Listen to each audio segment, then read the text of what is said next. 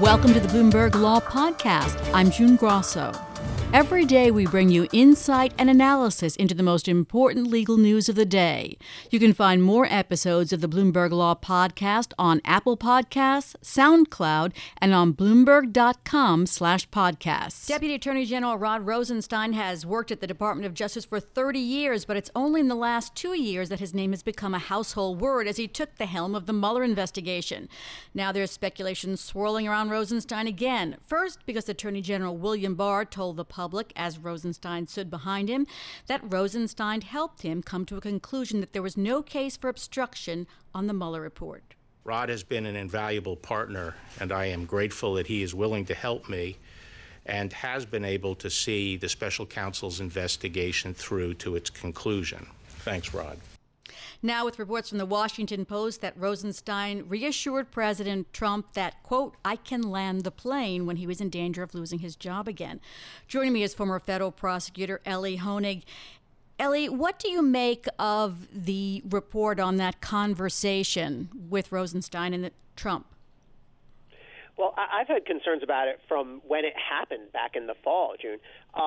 Look, to me, it smacked of a loyalty test. If you remember, there was reporting that came out in the New York Times that Rosenstein had considered wearing a wire against Trump and had invoked the 25th Amendment. Now, it's not clear how serious it was or whether that actually happened, but it was reported. And then Trump essentially summoned Rod Rosenstein into the White House.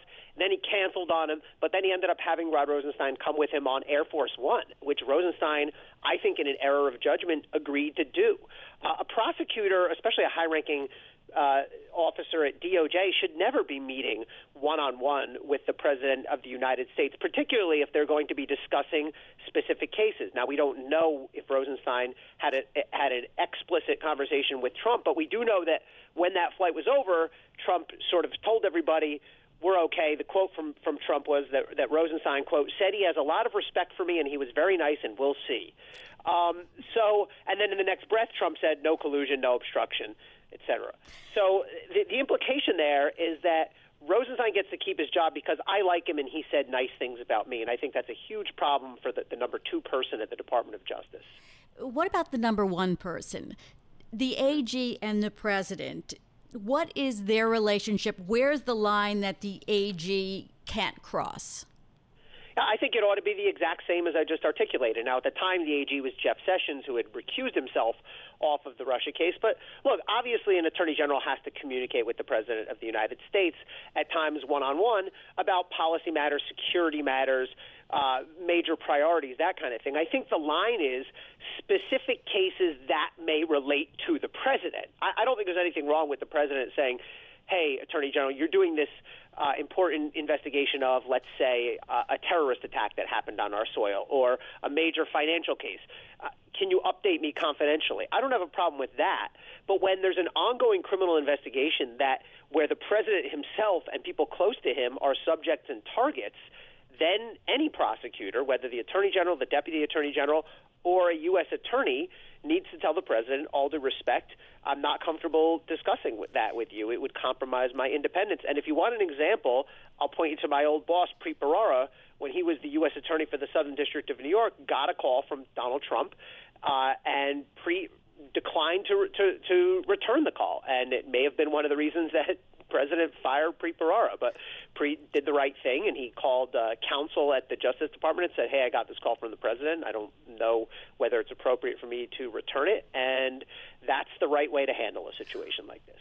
Elie, I've often wondered if the Democrats were not so anxious to have Rod Rosenstein guarding the Mueller investigation, whether they would have criticized him and asked for him to recuse himself because of his role in writing the first resignation of James Comey. It's a great question, and that question became even more complicated with the release of the Mueller report. And I've not heard a good answer. Why did Rod Rosenstein not recuse himself right off the bat?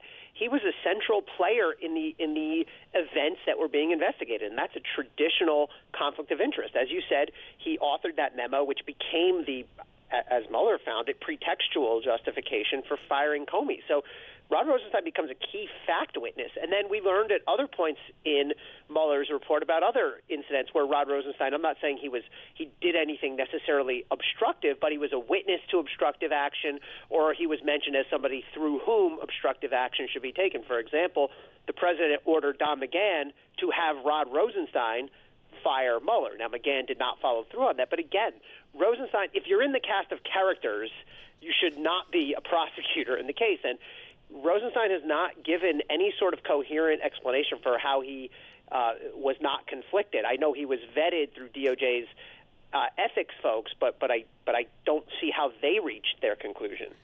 There are so many questions around so many of the people here, and especially if you read the Mueller report in full, you start to see, especially in the footnotes. The footnotes say a lot in that report.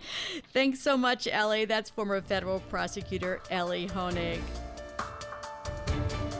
Thanks for listening to the Bloomberg Law Podcast. You can subscribe and listen to the show on Apple Podcasts, SoundCloud, and on Bloomberg.com/podcast.